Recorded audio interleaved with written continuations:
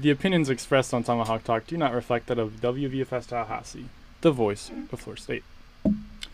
From the highest point of Florida State's campus and the hottest room in Seminole sports, this is Tomahawk Talk.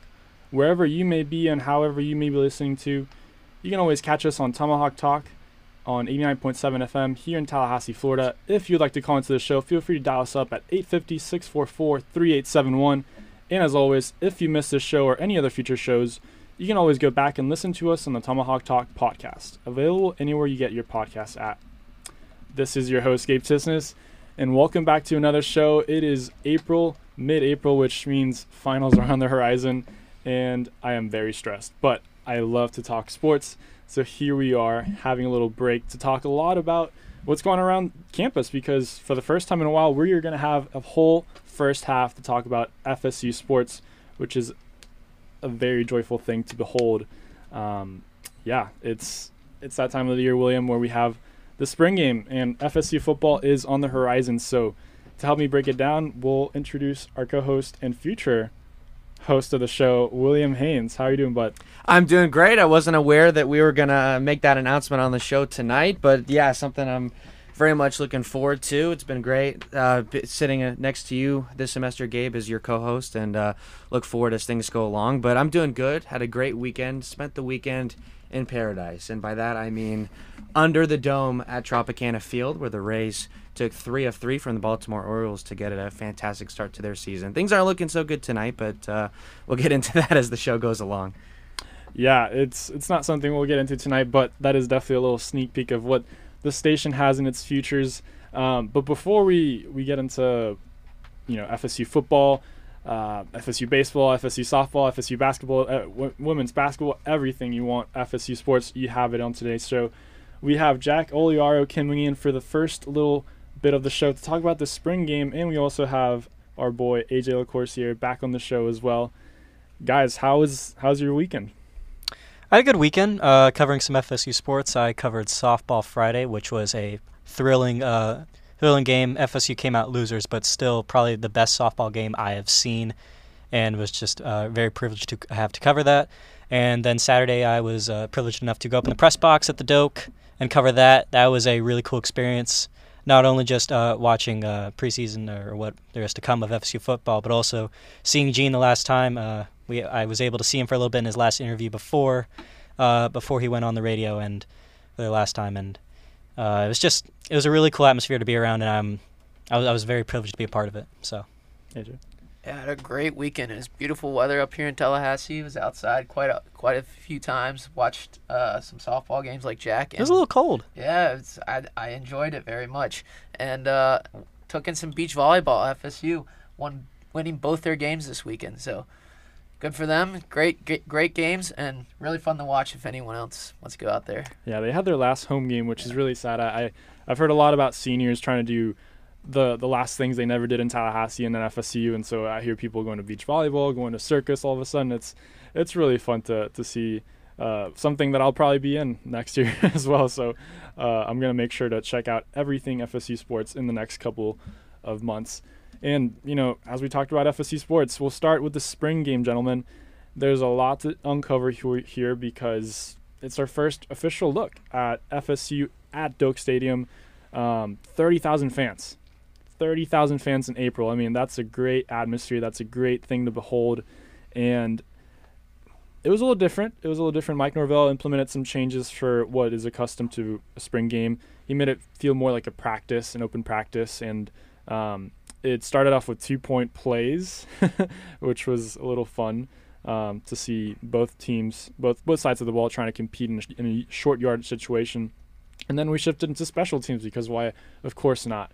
But we did get to see, Trey Benson, Johnny Wilson, Micah Pittman, a lot of the newcomers. I believe there's about 24 of them. So a young team still getting in some new fresh blood into the system to, see if things can run a little differently this year. But of course, it's still Mike Norvell. It's still Jordan Travis at the helm of it. So, William, what were some of your takeaways? And is there anything in particular that struck your eye that we haven't seen before from Florida State? Or in this era of college football, it is a little bit different now. You have all these early enrollees and the early, signing days and all these. So in spring games have passed, you don't have really your complete roster that you're going to be going into that fall with. Well, things are a lot differently. They've got a lot of newcomers, including guys that may redshirt and not even play a lot during the season. I know Sam McCall is one of those that people are asking, he's looked great in spring, looked great in practice. Is he going to be, starting on Saturdays come the fall? So you get to see guys like that in normally in a year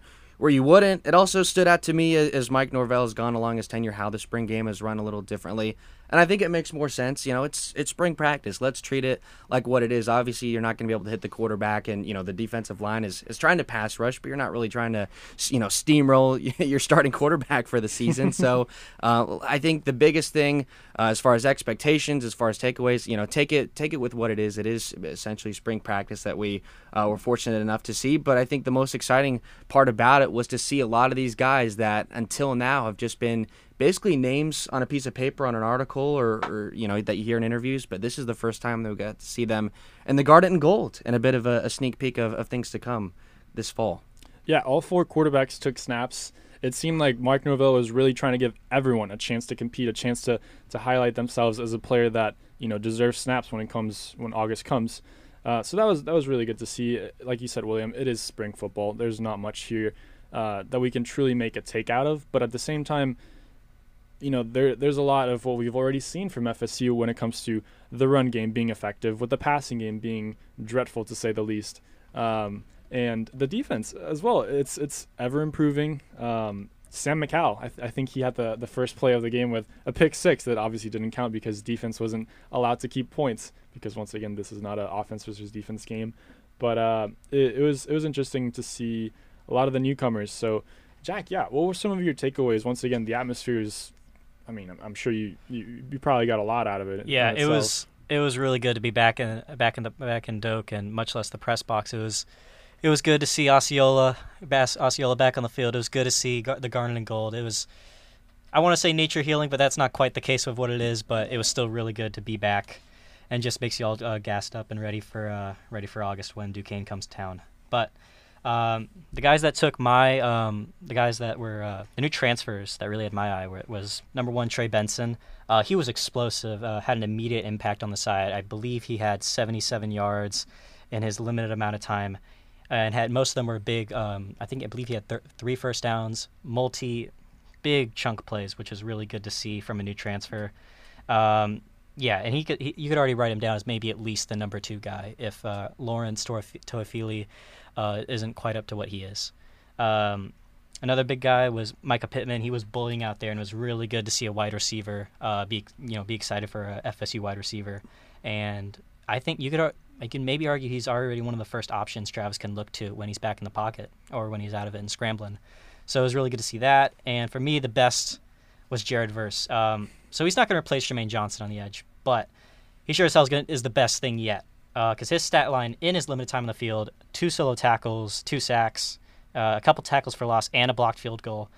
He is a menace, and he stood out immediately from the first whistle to last. And it was really good to see all those guys transfers too. So it was really good to get a chance to see what they are all about. A couple not notable, but guys who didn't perform up that well. Johnny Wilson had a lot of drops. Most of them were by Tate and AJ, so it may be a mix of the QB play, but still not good to have a multi-drop day. I believe I think he only had 1 catch on the day, and that was not even for a first down. Trayshawn Ward was limited. I didn't get too much of a read on that, as to what, I don't know if he has an injury actually, but didn't get to see too much of him. Again, Trey Benson really stole the spotlight for the running backs that day. And as for Jordan Travis, William kind of mentioned this earlier, with the quick whistle, and as soon as you get tapped, the play's dead. I can't make too much of an assessment about Jordan Travis because his ability to play outside the pocket is tremendous, and that's what makes him a very interesting and very dual threat sort of guy. So when he gets touched, I can't make too of an assessment because when the play's dead and all that. And the O-line, they could have done better, but it's a group that's trying to get better and trying to perform. But all in all, for all of it, the transfers I think really showed up, and what we did see and what we already knew was kind of as you were, and then the transfers really showed up. Yeah, you make a good point about Trey Benson pushing Toafili. I think FSU already has a really good 1-2 punch with Ward and Toafili, but you add in Trey Benson, and all of a sudden it's kind of like what they had last year with Corbin, being replaced by Benson in this case. But I do expect Ward, like we talked about kind of in the fall, he is primed to be the main guy, obviously, with the running game that Mike Norvell wants to employ and the style of the offense. It's never really going to be one workhorse, but at the same time, you can expect Ward to take over for Corbin leaving for the most part. And Johnny Wilson, he had a rough day, but he is 6'7". Like, can we talk about that for a moment? Like, when's the last time you saw a 6'7" wide receiver in college and in the NFL? I cannot remember. But that is certainly something to watch out for because Jordan Travis likes to throw the deep ball. So if he can, have a little step, maybe even in the red zone in the goal line offense, a little fade here and there, that could be really useful. But Micah Pittman, of course, he was the one that really stood out from the receiving core, the transfer. We've talked about the wide receiver miscues. They are probably the weakest skill position in the Florida State Seminoles right now. So they're going to be asking a lot out of him in the future. But speaking of skill position players, AJ Duffy, he's brand new to the scene. AJ, what did you make out of his limited time in the spring game? I'm agreeing with Jack here. It was hard to kind of get a feel for the quarterbacks during the spring game. I know the quarterbacks I felt like they struggled a lot. They weren't allowed to really leave the pocket though, and that's a big part of Jordan Travis's game, as we said. AJ Duffy, in my opinion, didn't look too good, but again, he's a freshman that's coming in early, I think, from early Amity. So it's tough being put in that position. First game ever in Doak for him. I can't take too much away from it. He's brand new on campus. But yeah, he didn't perform like I thought he would have. But I can't put too much pressure on him. So kind of what Gabe was going back to say. The passing game as a whole lacked a little bit to be desired. You have all these new wide receiver transfers in the offense. It's going to take time for them. And one thing that I think people might forget as well, especially when you talk about whether it's the goal line, the 2-point conversion stuff, you're not going to want to put, your best plays on tape. Like, yes, you're trying to get your players time, but, why would you want to showcase all of your best plays for, the whole world to see? So, it's maybe not stuff that they're repping all the time, but they just kind of want to get guys experience. With AJ Duffy specifically, something that I saw from him that I really liked was his ability to navigate the pocket. I mean, this is a true quarterback, a guy that really feels comfortable back there. I think he showed some nice speed. He can get out to the sideline and get you those, 7-8 yard runs that we see from Jordan Travis from time to time. And, the throwing, we'll kind of have to see as time goes on. It's one of those situations like with Chubba Purdy and Tate Rodemaker. You hear about, how they're doing in practice, but then when you finally get to see them and come game time, it can look a little differently. And then the other thing, too, is now with the new redshirt rule, I believe if you appear in 4 games or less, you can still maintain your redshirt. So he's going to get time this year. Duquesne, the first game of the season, hopefully you can give him, most of the third and the fourth quarter, depending on how things are going, and Rodemaker in there as well. So, the quarterback room is interesting, and I like that Jordan Travis getting, year 3 to get more comfortable in this offense. Rodemaker has been touted as the backup quarterback going forward, and he's probably improved since the last time we saw him. But at the same time, how can we really trust him after what we saw from him last year? I mean, he was put in a position before Jordan Travis came into the scene to be that guy, and he didn't deliver. Obviously, a lot of time has changed ever since, but I'm not really sold on him. So I'm really looking forward to seeing how that quarterback room shapes up going forward. Yeah, and I think with Rodemaker, the most important thing to remind yourself about him is the tough situations he was thrown in. He actually got some playing time in 2020. That Miami game he had to come into. He even he started that Jacksonville State game where we went behind 14-0 to start off. So the offensive line looks totally different, and Alex Atkins getting to work with these guys, that's the main thing. And you've got all these new weapons in there as well. Yeah, so with Jordan Travis, not really being able to showcase his legs and whatnot, it's hard to really make an assessment out of the offense other than what we already know. Receiving crew's not up to par. Running game is, probably the strong suit of this offense. But when it comes to the defense, losing Jermaine Johnson, it's going to be a big loss. But at the same time, there's a lot of other positives there. AJ, how do you feel about the back end of the defense with possibly Amarian Cooper? That's how you say his name. I'm looking forward to seeing him maybe take a starting role in the back end. I think we're gonna pick. I think Florida State's gonna pick up kind of where they left last year on the defensive end, especially the front, and then in the back. I also expect some improvement. Obviously, with our big name recruit Sam McCall coming in, he looked pretty decent playing in Doak for the first time as well, because he is also early in midi. But I'm excited for our defense this year, especially. Obviously, we're gonna miss Jermaine Johnson, but I do think our front four is gonna help the secondary. Eventually throughout the year. I believe our front four is going to help put some pressure on quarterbacks, put some pressure on the run game, and start making them throw. And I think the back end will help us out for sure this year. Yeah, Robert Cooper, a defensive tackle, redshirt senior. He's always been a menace in the run game. He's not going to be contributing to sacks as much, unfortunately, but he's one of the other players I'm looking forward to seeing. He's not, a fresh face, but at the same time, we haven't seen him contribute to the likes of, Jermaine Johnson. So maybe he's someone that can really step up as well. But William, do you have any other big takeaways from this game? Or this is not so much from the game itself, but you guys talk about the defense. One thing that I'm looking forward to see kind of how it bears out. Coach Norvell kind of splitting the defensive coordinator duties into two with Adam Fuller, who previously had the job on his own. He'll be splitting it with Randy Shannon as kind of co-defensive coordinators. And you talk about, now without a guy like Jermaine Johnson, how you scheme pass rush is going to be a little differently, things like that. So to have an extra mind in that room, Randy Shannon, a guy that's got a couple of rings from his time down in South Beach with the University of Miami, just one more, kind of mind in the room to bounce off of. So, we're in year 3 of Norvell. I think things moving in the right direction. Scheming players previously that have come back and watching spring practice, they talk about how much more cohesive everything is compared to years past. So, spring game or not, that's one thing that at this time of the year that I think you're most excited about. Yeah, overall, it seems like the question come August will be, is it the coaches or is it the players? So it is good to know who we will be asking that question over. It seems like at least on the defensive side of things, it will be split, not like last year. But now we get to transition into FSU baseball, which means we get to talk about a team who is disappointing at the moment. They used to be ranked number 5. They've been, touted as one of the best teams in the nation, but right now they're not even in the top 25. William, what's going on with the Seminoles, man?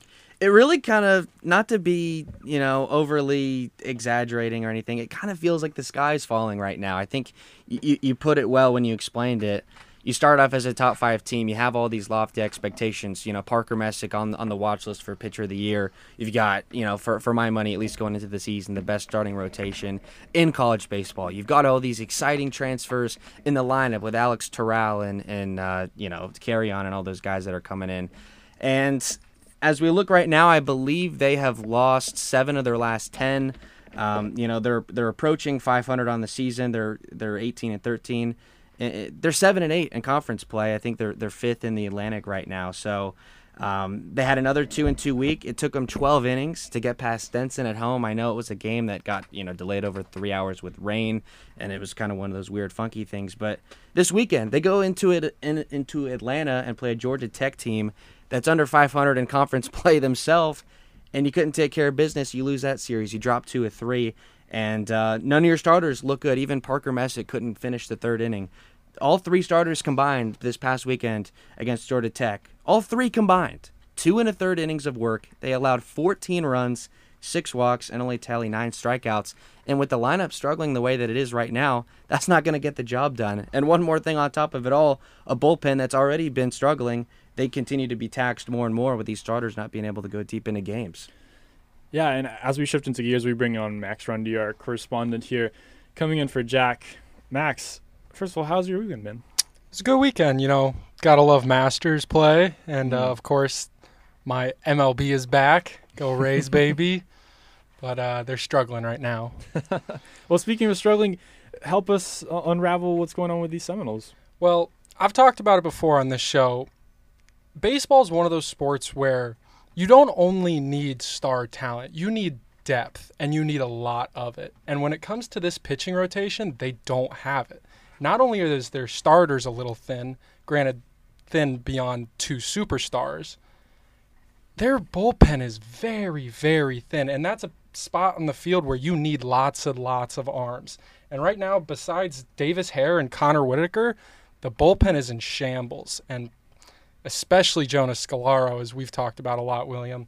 I just think this is a team that came in with too high of expectations, thinking that their 2 aces would just carry them the load, and then an offense that was pretty good on paper, but not all that, honestly, and it's kind of showing, and it's showing streakily, too. Yeah, particularly you look at with runners on base and runners in scoring position. I think in one of the games against Georgia Tech, I think they went 3 for 18 with runners on base. With Florida State, it seems like the talk is, let's cut down on the strikeouts, let's put the ball in play more, and try and start moving those runners over and bringing them in. And I think that's one of the biggest things that they've struggled with. And you've got all these big hitters, and when they're launching home runs at a Dick Howser Stadium, it's exciting. And oh boy, what is the ceiling of this team? But those types of players also have really low slumps. We talked about last week how there were guys that were 0 for their last 18 and things of that nature. So baseball is one of those sports, as you mentioned, Max, that can be incredibly streaky, and things are definitely not bouncing our way right now. And the thing that makes it even worse is, like you were talking about with batting average with runners in scoring position, the offense on paper, if you look at all their stats and everything, it's not all that bad. It's just baseball's all about stringing hits together. When it matters the most, when you have someone on second or third and you can drive in a run, you need to pick up that run. And right now, they're just not doing it. They're getting their doubles, they're getting their solo home runs, but they're not stringing some knocks together, and that's just how baseball thrives. That's how you win baseball games. So what needs to change for the Seminoles to get back to their winning ways? That's an incredibly tough question to answer, because it's not. The roster you see is the roster you get, right? Parker Messick is no longer leading his own team in earned run average with 333. He's 4-2 on the year. So he's a guy that, especially with the way that the team is hitting right now, you need more of those starts like he had against Notre Dame, where you're 8-inning shutout. But they couldn't score a single run in that game for him. So it's like, even when your starter plays well, you can't score, and then maybe you get a couple of runs on the board and your starter can't get out of the third inning.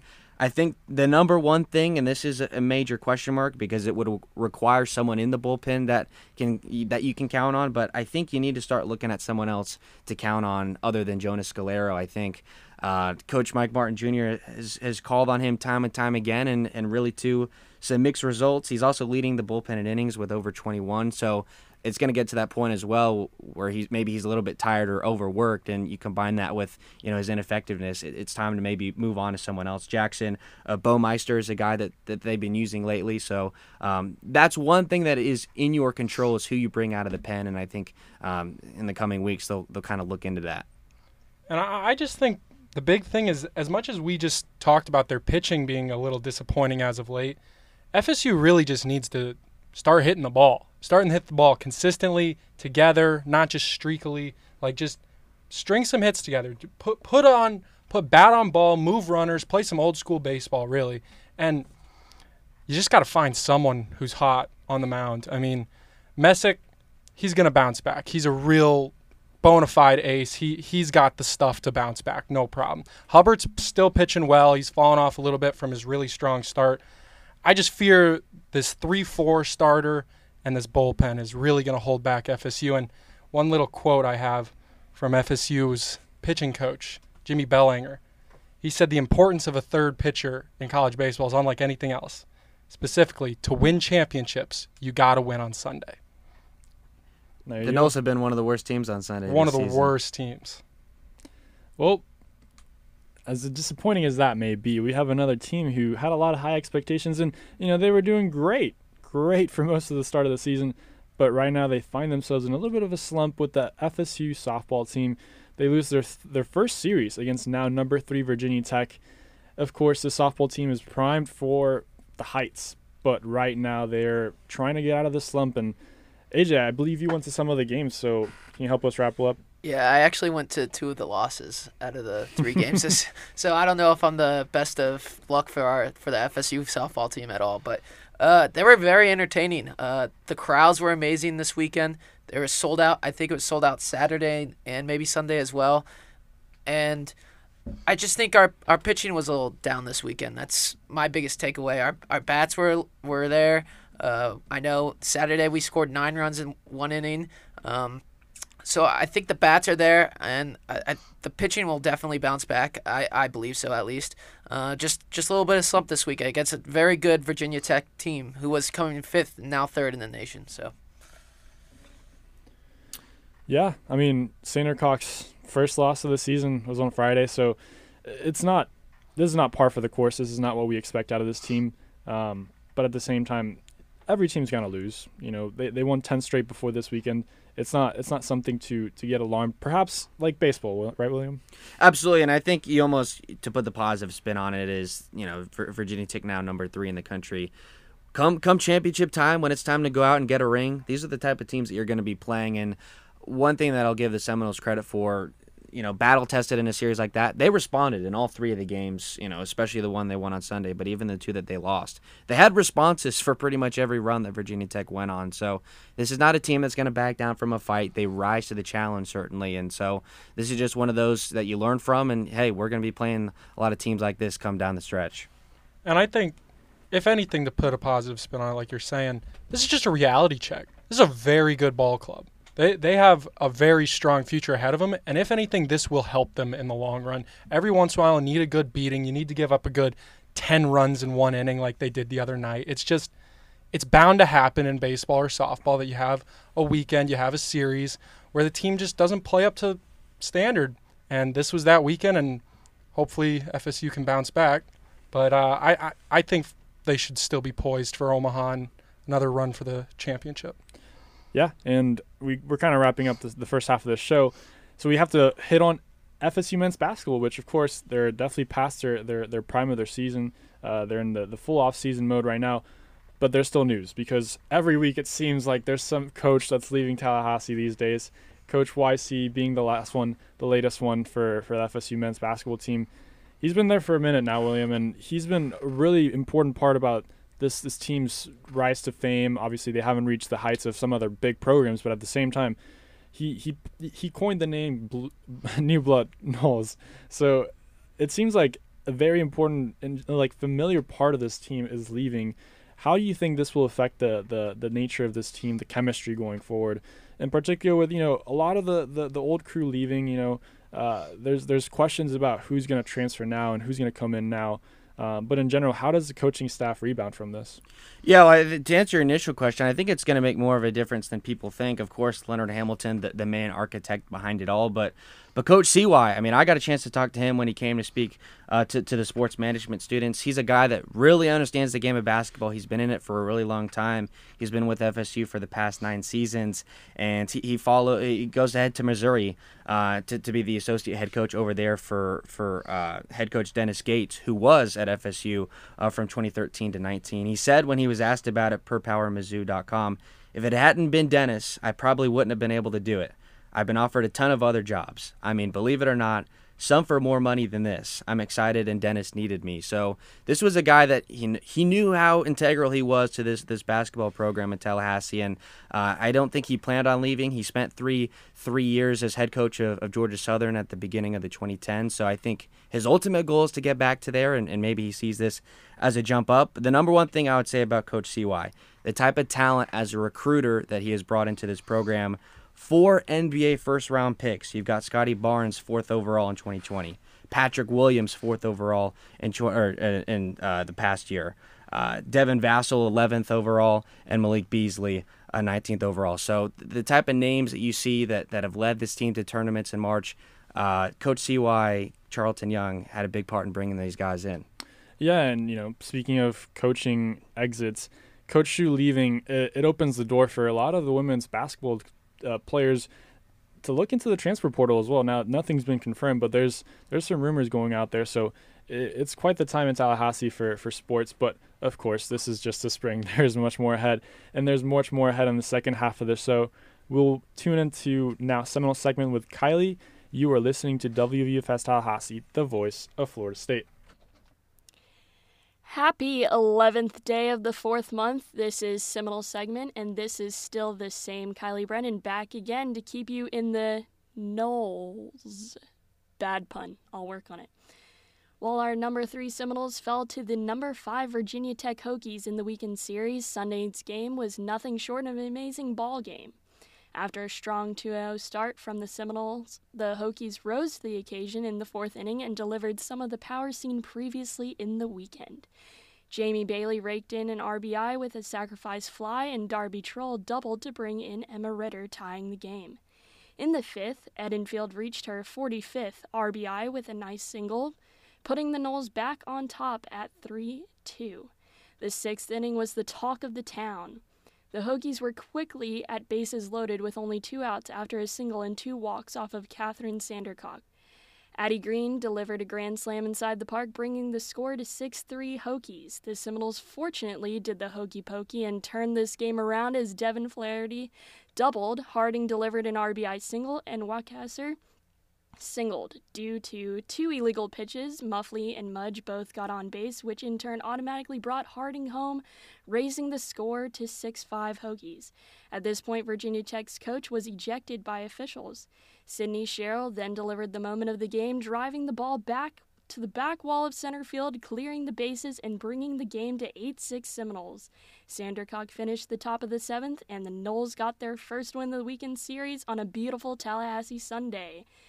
FSU women's sports have certainly been on top notch, and beach volleyball is not an exception to that. For the first time this season, the program earned the honors of American Volleyball Coaching Association, or AVCA, Pairing of the Week. Maddie Anderson and Brooke Bauer received the honors after completing a 5-0 weekend against the 4 top 20 teams. The dynamic duo is 22-5 on the season. They defeated Stetson, TCU, and LSU in only 2 sets and conquered Texas A&M and FIU in endurance battle 3-set victories. FSU tennis had success at Notre Dame and Spicher this weekend. The women's team took down the Irish in a close battle. The win ended up coming from senior Lissetti Jacobs in the final match of the day. Noles are now 12-8 and 5-5 in ACC play. Bouncing back to Tallahassee, the men's team defeated Virginia Tech for a great close to a perfect senior day. Number 33 Florida State delivered a 4-1 win for the last at-home match of the season. Every day that you are a Seminole is a great day, ladies and gentlemen. You stay classy, Tallahassee. Back to William and Gabe in the studio. Thank you, Kylie, for that great sports report. We are back for the second half of Tomahawk Talk, and we are getting ready to talk about some good old NBA because the playoffs are in the horizon. When I mean the horizon, I mean literally right here. Yeah, of course, the NBA, one of the biggest, most popular sports, is hitting its peak. And unfortunately, this time around, it'll be the first time in a while that LeBron will not be a big part of the playoffs. Obviously, last year, he tried to get his way in there, but it wasn't going to work out in the end. But this year, it seemed like, the addition of Russell Westbrook and, the return of Anthony Davis without, the possibility of an injury and whatnot, this was going to be the year where we were going to get Nets, Lakers. But we're going to have to put a pause on that and maybe postpone it for another year. Who knows? But, of course, we have to ask the question, William, how will this affect LeBron's legacy? Him missing the playoffs, straight up, not even the play-in tournament. We cannot get away from this question. As hard as we try, it just will not leave us. I mean, the day that they got eliminated, with all the things going on in the NBA, I saw that was like the big story on First Take. It is getting kind of ridiculous. I heard it. It was one of the programs on Mad Dog Sports Radio, and the host was saying that he was predicting it before it even happened. He said he knew that LeBron, after the season was over, was going to kind of distance himself from the moves that were made in the offseason and say, well, we got Westbrook, but it wasn't really me. We just had to work with what we got. And because he doesn't want it to tarnish his legacy.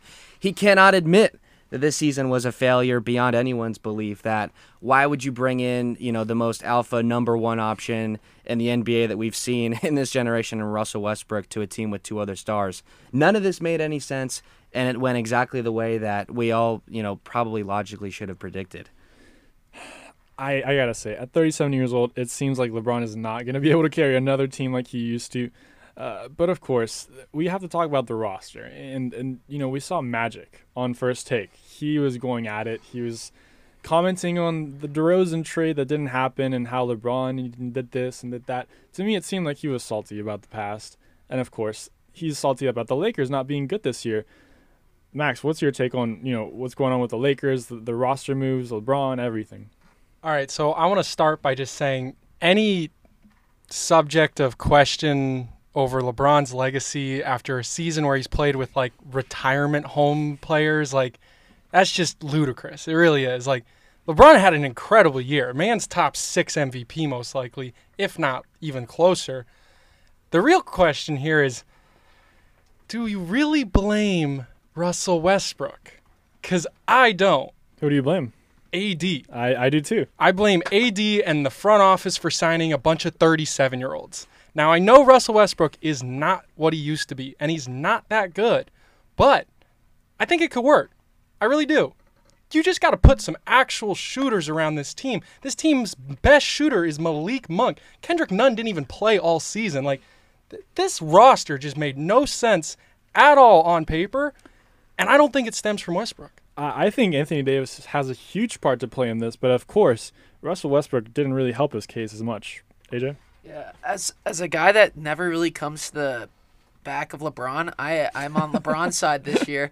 He averaged 30.3 points. If he plays 3 more games this year, he's the scoring title, wins the scoring title, and he's 37 years old.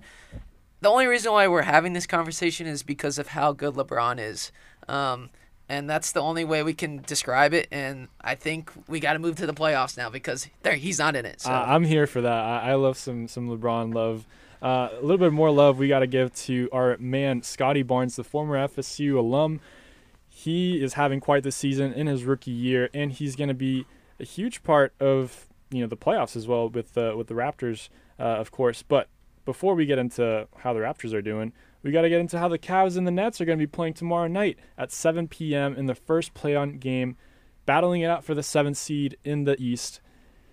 It's going to be interesting to see how the Nets look in their first taste of the playoffs. This team has been touted as one of the better teams in the league, and they're still, I believe, second in the odds to get out of the East, if I'm not mistaken, which is a big question mark considering that, if KD were to get injured at any point, this team is not winning a single game. I don't know what else to talk about other than, the Nets should probably win this, but then again, they don't play defense at all, so does any team really have a chance against them? It's hard to say. I would never count against KD and Kyrie, and who knows if Ben Simmons comes down the line. I don't think that particular matters very much. They're playing a team in the Cavs. I believe early in the season they were around the 3 seed. They were hanging up as the people that were shocking everyone. I mean, there's going to be people tuning into that game that don't know about most of the people on that roster. So obviously you tend to decide with the Nets on that. And I think for the Nets it's interesting because other teams view this play-in tournament as this is the penultimate moment of the season. We've got to continue. But the Nets, more than any other team in this play-in, they've got their sights set on something much higher. And another team that will be playing in the play-in tournament tomorrow will be the Clippers and the Timberwolves, which, the Timberwolves, they're kind of a surprise team, aren't they, AJ? Yeah, the Wolves have been playing very well this year. I like the roster. They kind of have a mix of some veteran leadership. Karl Anthony Towns is starting to become he was an all-star. And then they got D'Angelo Russell and then Patrick Beverley, everyone's favorite NBA player, is also on the team. So I actually expect them to beat the Clippers tomorrow. I don't know about you guys. I think they do take care of the Clippers, and then I think the Clippers take care of whoever comes out of the 9-10 game between the Pelicans and the Spurs pretty handily. So whoever does actually win, I think still goes on to the playoffs. But I really enjoyed watching Minnesota this year. They're a great team to watch. Patrick Beverley gets a little bit of revenge on his former team. I'm sure Kawhi and Paul George are going to be happy to see him again. Right, Max? No, without a doubt, I agree. I mean, the Timberwolves score the most in the NBA, averaging the most points per game right now. I think the Clippers are there. I think the Clippers have a very interesting team. If the NBA season was 2 weeks longer, I think the Clippers would be serious contenders to shock the world and make the finals. But without Kawhi having any health, man's playing 3v3 right now. You would like to say he could just hop on 5v5 NBA playoffs, but that's just not how it works. At best, he'll be back in 2 weeks. I just don't think the Clippers are quite there. I think the Timberwolves should win that game. And then I agree with AJ. I think the Clippers will dominate that next game, make the 8 seed, and then get crushed by the Suns, who are my favorites just in general. But quickly about the Cavs. Cavs are a fun team. I really do enjoy the Cavs. They're just without Jared Allen, because they're not going to be having him tomorrow night. They stand no shot against the Nets. And it's nothing even – I'm giving the Nets zero credit right now. I think the Nets are great and deserve a lot of credit. I just don't think the Cavs can do much without Jared Allen, and with the way this team's been struggling recently, 3 of 7 in their last 10, really on the downhill ever since that All-Star game was hosted in Cleveland. Well, we've talked about the Nets and the Timberwolves not really playing defense, but the next matchup, the Hornets and the Hawks, that's another one we're going to have to keep our eye on what the over-under is going to be. I mean, is either team really a big threat if they were to win it? I don't see them, coming out there and winning. Whoever wins, I don't see them as a threat to the rest of the East. How do you feel about that, William? I don't either. I think we'll, by playoffs end, or even by next week, we'll be able to answer this question. I view this, especially the 9-10 play-in game, I view it a lot like the 7 seed now in the NFL playoffs. I don't see the need for it. None of these teams really stand a chance. You barely take them in the game that they're in, let alone, the 1 seed in their conference are going to have to be going up against. I'll just say one quick tidbit. If any team could make a drastic turnaround in just a couple games, it's the Hawks. The Hawks are a team with a lot of talent on that roster. Their defense is just god-awful, just so bad. But if they want to, because I'm just locking in, we all agree the Nets will get the 7 seed. Sure. Meaning the 8 seed is up for grabs. Correct. I think the Hawks will likely fill in. Wouldn't be surprised if the Hornets make it, but I think the Hawks will step up in a win-or-go-home type of game. They'll get that 8 seed, and I would not be too surprised if they at least make it scary for the Heat, because you got Clint Capella, someone who can handle his own on the defensive end against someone like Bam Adebayo. And from there, though, the defense against that Heat offense is going to be a little bit struggle. You just got to look for Trae Young to outscore him. That's really what you got to pray for. And then I would also like to bring up in the Eastern playoffs between Philadelphia and Toronto, as we're going back to Scotty Barnes, who is looking like he's going to become Rookie of the Year. He has been playing phenomenal this year. His defense, he can guard 1 through 5, in my opinion. Stretch at the 5 a little maybe, but his offensive game this year has really improved from college to this year alone. In just 1 year, has been really surprising to me. And I think that game is actually a lot closer than we might think it will be. Although Joel Embiid will tear up the Raptors, in my opinion, and will be averaging like 35 a game just because the Raptors have no one to stop him. Yeah, the Pelicans and the Spurs are also playing, but I don't think we have to spend too much time on that as well. It's not going to be the biggest of games. But yeah, as we kind of look at the bigger picture of the NBA playoffs, the Suns are the number 1 seed in the West, the Heat are the number 1 seed in the East. I think we can all agree the Suns are kind of expected to be back there, but the Heat, they've made quite the season out of a great roster that they've built, and it's not really built upon one player, I would say.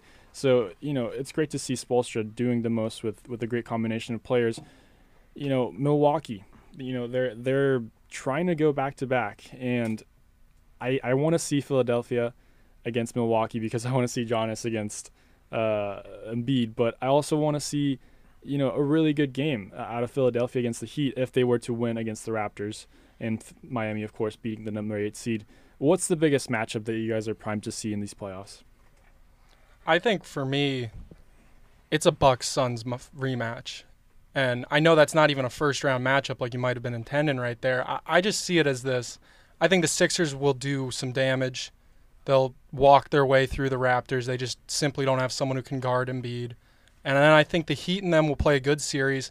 Whoever comes out on top, they're just going to be tired. That's going to be a really trying series. And the Bucks, I don't think any team is going to stop them in their first 2 rounds, and they should walk right over. Personally, I'm a big Bucks fan. I won't even lie, but I just think the Bucks are just like that, and they're going to do it again. I think the downside of the Heat, and you got to give the Heat a lot of credit for it, they're almost kind of like the Rays in a very minor extent, that they're so platoon. This team is plug and play, and they're still going to win ball games. But when it comes to the playoffs, when it comes to that 8-man rotation to dominate 48 minutes of basketball, the Bucks are simply better. And last thought with AJ, but before we go to him, I believe Frank Vogel has been fired as we speak. So that is quite the breaking news. And, it's not the most shocking news, of course. But, of course, it opens the question to who will be coming in for LeBron's, what is it, 20th year in the seat? I think it is, yeah. Decade number 2. I heard initial rumors were the Jazz's head coach, Quinn Snyder, and a recent one is Nick Nurse from the Raptors, which I would not expect personally. That'd be a highway robbery. AJ, last thoughts on the NBA? Yeah, I was just going to go to the West with some important first-round games, actually. I think Golden State-Denver is going to be a very interesting series, especially with Steph not probably going to play in the first game. He's still coming back from an injury. I know Klay has been struggling for the first couple months he's been back from that 2-year hiatus, but in the past 2 weeks he's been heating up, even with a 40-point game. And then the other game I'd like to point out is the Memphis Grizzlies. They're number 2 in the West. No one saw this coming from them.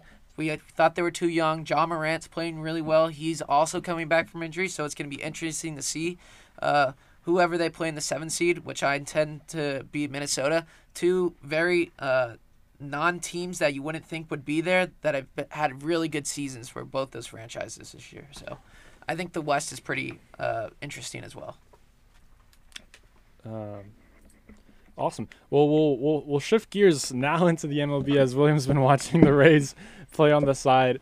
William, what's going on with the MLB and how are the Rays doing, most importantly? Because I know that you're dying to talk about that. Doing good right now, bro. Yeah, definitely me and Max would love to get his thoughts, and we've got AJ in here as well, who's keeping an eye on his Miami Marlins. But, yeah, to start off right now, the Rays are down 8-0 in the third against the lowly Oakland Athletics. Things were looking great to start off the year. They had an easy, clean 3-game sweep of the Baltimore Orioles, but now I think we even talked about this, Max, the pitching depth, especially with all these youngsters. So Ryan Yarbrough went on the injured list, and maybe he only misses a couple turns through the rotation. But now tonight's starter, Luis Patino, threw about 15 pitches into a season, and now he's hurt. He was grabbing the side, so maybe you've got an oblique, so that could be a 2 to 3 month injury. We won't know just yet. So you've got 2 of your initial starters in your 5-man rotation that are down, and you've got Tommy Romero making his Major League debut tomorrow. This is a topic of concern for a lot of teams in Major League Baseball right now, as the starters can't go deep, and now the Rays have already lost 2 of them. And, the one thing that is good here for the Rays is they're one of those teams that, as much as you need a starter, the Rays really don't. And if any team is okay with getting their starters hurt, it is the Rays. This is a team where almost every single one of their bullpen arms can go at least 2 innings, I would say. Maybe 1 1/3, 1 2/3. But I'm confident they'll be able to overcome this. Worst comes to worst, they'll go out and sign some nobody pitcher, use the heck out of him for 60 innings, and then dump him for nothing. That's just the staple Rays move. And I think the bigger topic here is how about the Rays having a 20-year-old MVP on their team?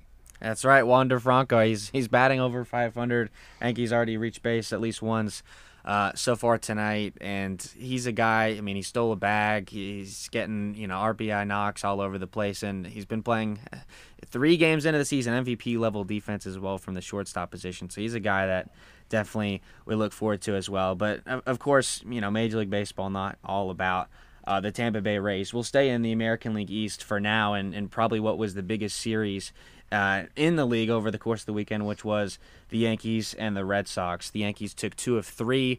They ended up having, I think, comeback wins in each of the first 2 games of the series. Garrett Cole, I think he only went 4 innings on opening day, and I think this was something we discussed as well post-Spider Tag. This was kind of the poster boy of the guy that was using it to his advantage maybe more than anyone else. And I think he walked maybe the first 2 batters to start the game. That the Yankees have not been able to get a quality start. Their bullpen is not as good as in years past. What is the ceiling of a team like the Yankees if their ace is not the Garrett Cole that we know him to be? I'll just say this. Garrett Cole looked so wrong the other day. So wrong. This is one of the most commanding fastball pitchers in baseball, and he walks the leadoff hitter to open the season on 4 pitches, 4 missed fastballs, nowhere near the zone. Then, next batter, walk. Might have been a single, honestly. But then the next ball, Devers. Devers absolutely moonshotted a ball. It was either Devers or Bogarts. I could be blanking on it. But they're so good. I just don't see what the Yankees can do. I'm shocked they pulled out 2 of these 3 wins. Big shout out if you're a Yankees fan out there. to the addition of Josh Donaldson already paying dividends. Yeah, and you move to the National League side. I mean, the Mets took 3 of 4 from a Nationals team that doesn't look very good, and the Mets obviously really high expectations. And we'll go to you, AJ. The Marlins did lose 2 out of 3 in San Francisco against the Giants, but Giants, they're coming off a 107-win season. They're a great squad, and a couple of those games were closer than maybe some people thought. Yeah, I was really surprised with the Marlins this past weekend. Actually, I thought our pitching was gonna be a little bit better this year. Our starters played pretty decent. Sandy Alcantara starting the year off a little shaky in the beginning. I think it was maybe some nerves. But the biggest guy I like to point out for the Marlins this year is Jazz Chisholm. He played a phenomenal series this series. I know he had a go-ahead home run in the top of the 9th at one point in the first game of the year. We were down, we fought back, and then we give up a late home run in the bottom of the 9th and a RBI single in the 10th. We win the game on Saturday, but the NL East is obviously kind of the Nats and the Marlins are kind of towards the bottom. It's kind of big between the Mets, the Braves, and the Phillies. The Phillies. I can't blank there real quick for some reason, but it's gonna be a fun baseball season, I think, for the NL East. Definitely look forward to it. Even across the league, even the Cubs took 2 or 3 from the Brewers, so it's always fun to see some teams that you maybe didn't have high expectations for play pretty well, at least early on. Yeah, and now we're going to shift gears into the world of soccer because, of course, we have so much to talk about there as well. With Liverpool, they traveled to the Etihad Stadium in Manchester, leaving with a 2-2 stalemate this past weekend. And, Manchester City, they came in with a point of an advantage, and Liverpool had to win this game if they wanted to take control of the Premier League with just 7 games remaining.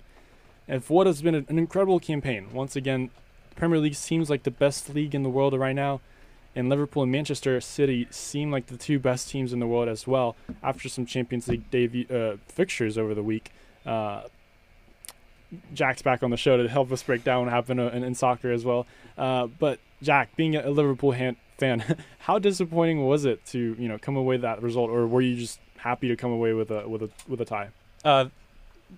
Happy to come away with a tie. That was a pretty ugly. That was one of the ugliest starts I've seen by the Liverpool side in a while, and it's kind of a mix of, I don't know if they did that poorly, or if it was Man City doing that well, because Man City were the icy blue avalanche of attack that they've been advertised.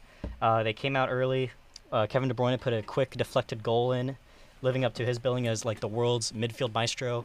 But then Liverpool struck back. Diogo Jota came back with a quick equalizer, and Man City just kept rolling. And Liverpool was under pressure that most of that first half tremendously. And then I think it was kind of a 50-50 ball, and then Gabriel Jesus put one past Alisson, and 2-1 at the half. Immediately, not even a minute into the second half, Sadio Mane puts one past to make it 2-2, and there was no more scoring from there. But still, it felt like that first half really dominated, and it was that they were quoted as saying it was a huge boxing match. And honestly, I think Man City took most of the punches. They were attacking tremendously well in peak form, and I don't think when they're playing like that, most teams are happy to come away with a draw, and I'm happy that Liverpool came away with a draw today. We don't have much time to talk about soccer, of course, because we have to talk about the Masters. But before we get into that, yes, it was a great game. I think it lived up to it. That was the best thing about it, because if that game didn't live up to it, then I don't know how you can advertise soccer to people that don't watch soccer. Nope. AJ, I want to get your thoughts as well. But of course, these 2 teams, they're in great form right now. They're in great morale. So I don't see Liverpool beating Manchester City going forward. But at the same time, it wouldn't be the craziest thing, because both teams were fighting for other competitions, the Champions League, the FA Cup. So it really is up to Manchester City to do what they've done, to win their 4th Premier League in 5 years, which would be incredible because of how great Liverpool have been in the last couple of years. I know Jack's looking at me with a very sad face, but AJ, last thoughts before we go to the goal? I would like to add in that it was a very good draw for Liverpool, in my opinion. They're at the Etihad, and I would just like to point out Pep Guardiola's greatness again with putting Jesus in the starting lineup, who he hasn't put in since January 1st, I believe, or first week of January. Puts him in and he scores. It's just, I don't know how Pep does it. They definitely deserve the win. In my opinion, they deserve the win. Mahrez missed a late game winning goal towards the end of the game that was kind of clear, kind of not. But well deserved for Liverpool. Well, good draw. Good point. Yeah, both teams definitely deserve the point right there. But now we got to go into golf before we wrap up the show because, of course, the Masters was this last week. And similar to the Duke-UNC game, everyone had their eyes on, the old figure, the Coach K, in this case being Tiger Woods. And, Scotty Scheffler wins his first major. We have Jackson Bakich now on the show to help us wrap up the show. And, of course, Max is back on the show as well. Howdy. Guys, what did you see from the Masters this week? What was the experience like? Well, first of all, that's a great analogy to use. It's very similar to that Duke-UNC game that everybody's eyes were on Tiger, just like everybody's eyes were on Coach K. And it wasn't the most exciting Masters, especially, after the third, fourth hole when Scheffler was pulling away early from Cameron Smith. And it got pretty exciting when Rory McIlroy ended up shooting 7 under. He had a great round. Actually, maybe an 8 under. I don't remember exactly. He chipped in on the 18th hole. Him and Morikawa both It chipped was in.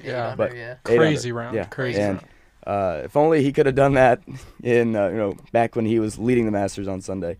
But just Scotty Scheffler absolutely deserved it. Just played it out of his mind all week. And sorry, go ahead. sorry to interrupt, but it's almost the opposite of what Rory usually does. He's more of a start strong, fade away at the end type of golfer. At least he has been in the past half decade or so.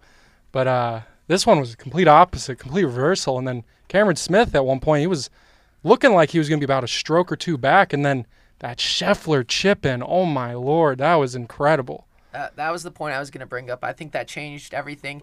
Cameron Smith goes birdie, start off the final round, go 2 under, 1 back of Scotty Scheffler. They get to the same exact position basically on that third hole, right?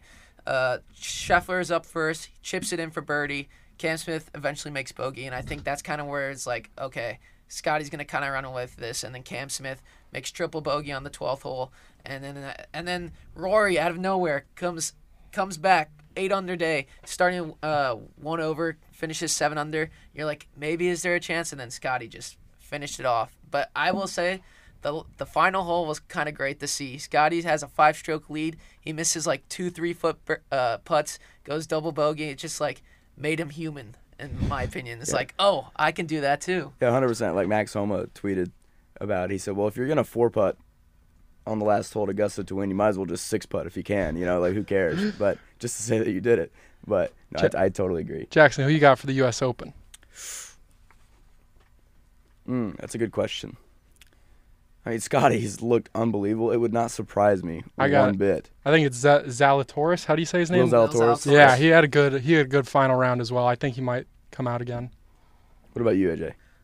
I think Victor Hovland's gonna win one major this year. 'Cause he's young, kind of like Scotty Scheffler, and I think Hovland's got the U.S. Open this year. I'm gonna go with Colin Morikawa. It's a good pick. That dude, he's just ridiculous in majors, and I names I look out for. Dark horse, Brooks Koepka knows what to do when the lights He had are a on. rough Masters. He did have a rough Masters. Not as rough as Bryson though. That's all Not that as matters. rough as Bryson. Yeah, I'm not the biggest Bryson fan, so it didn't hurt me one bit. But Brooks Koepka and Jordan Spieth, 2 names I'd look out for. And Justin Thomas, he had a pretty solid weekend too. So a lot of big names. Should be a great U.S. Open. It's been a packed show as we've been circling in all types of people, all types of correspondence. But it's great to talk about sports as much as we can. And unfortunately, it's going to have to do it for tonight's show. But for Scott, who we forgot to shout out at the start of the show, the real MVP, for William, for Max, for AJ, for Jack, for Kylie, and everyone else in the station, this is Gabe Tisness, and you are listening to WVFS Tallahassee, the voice of Florida State.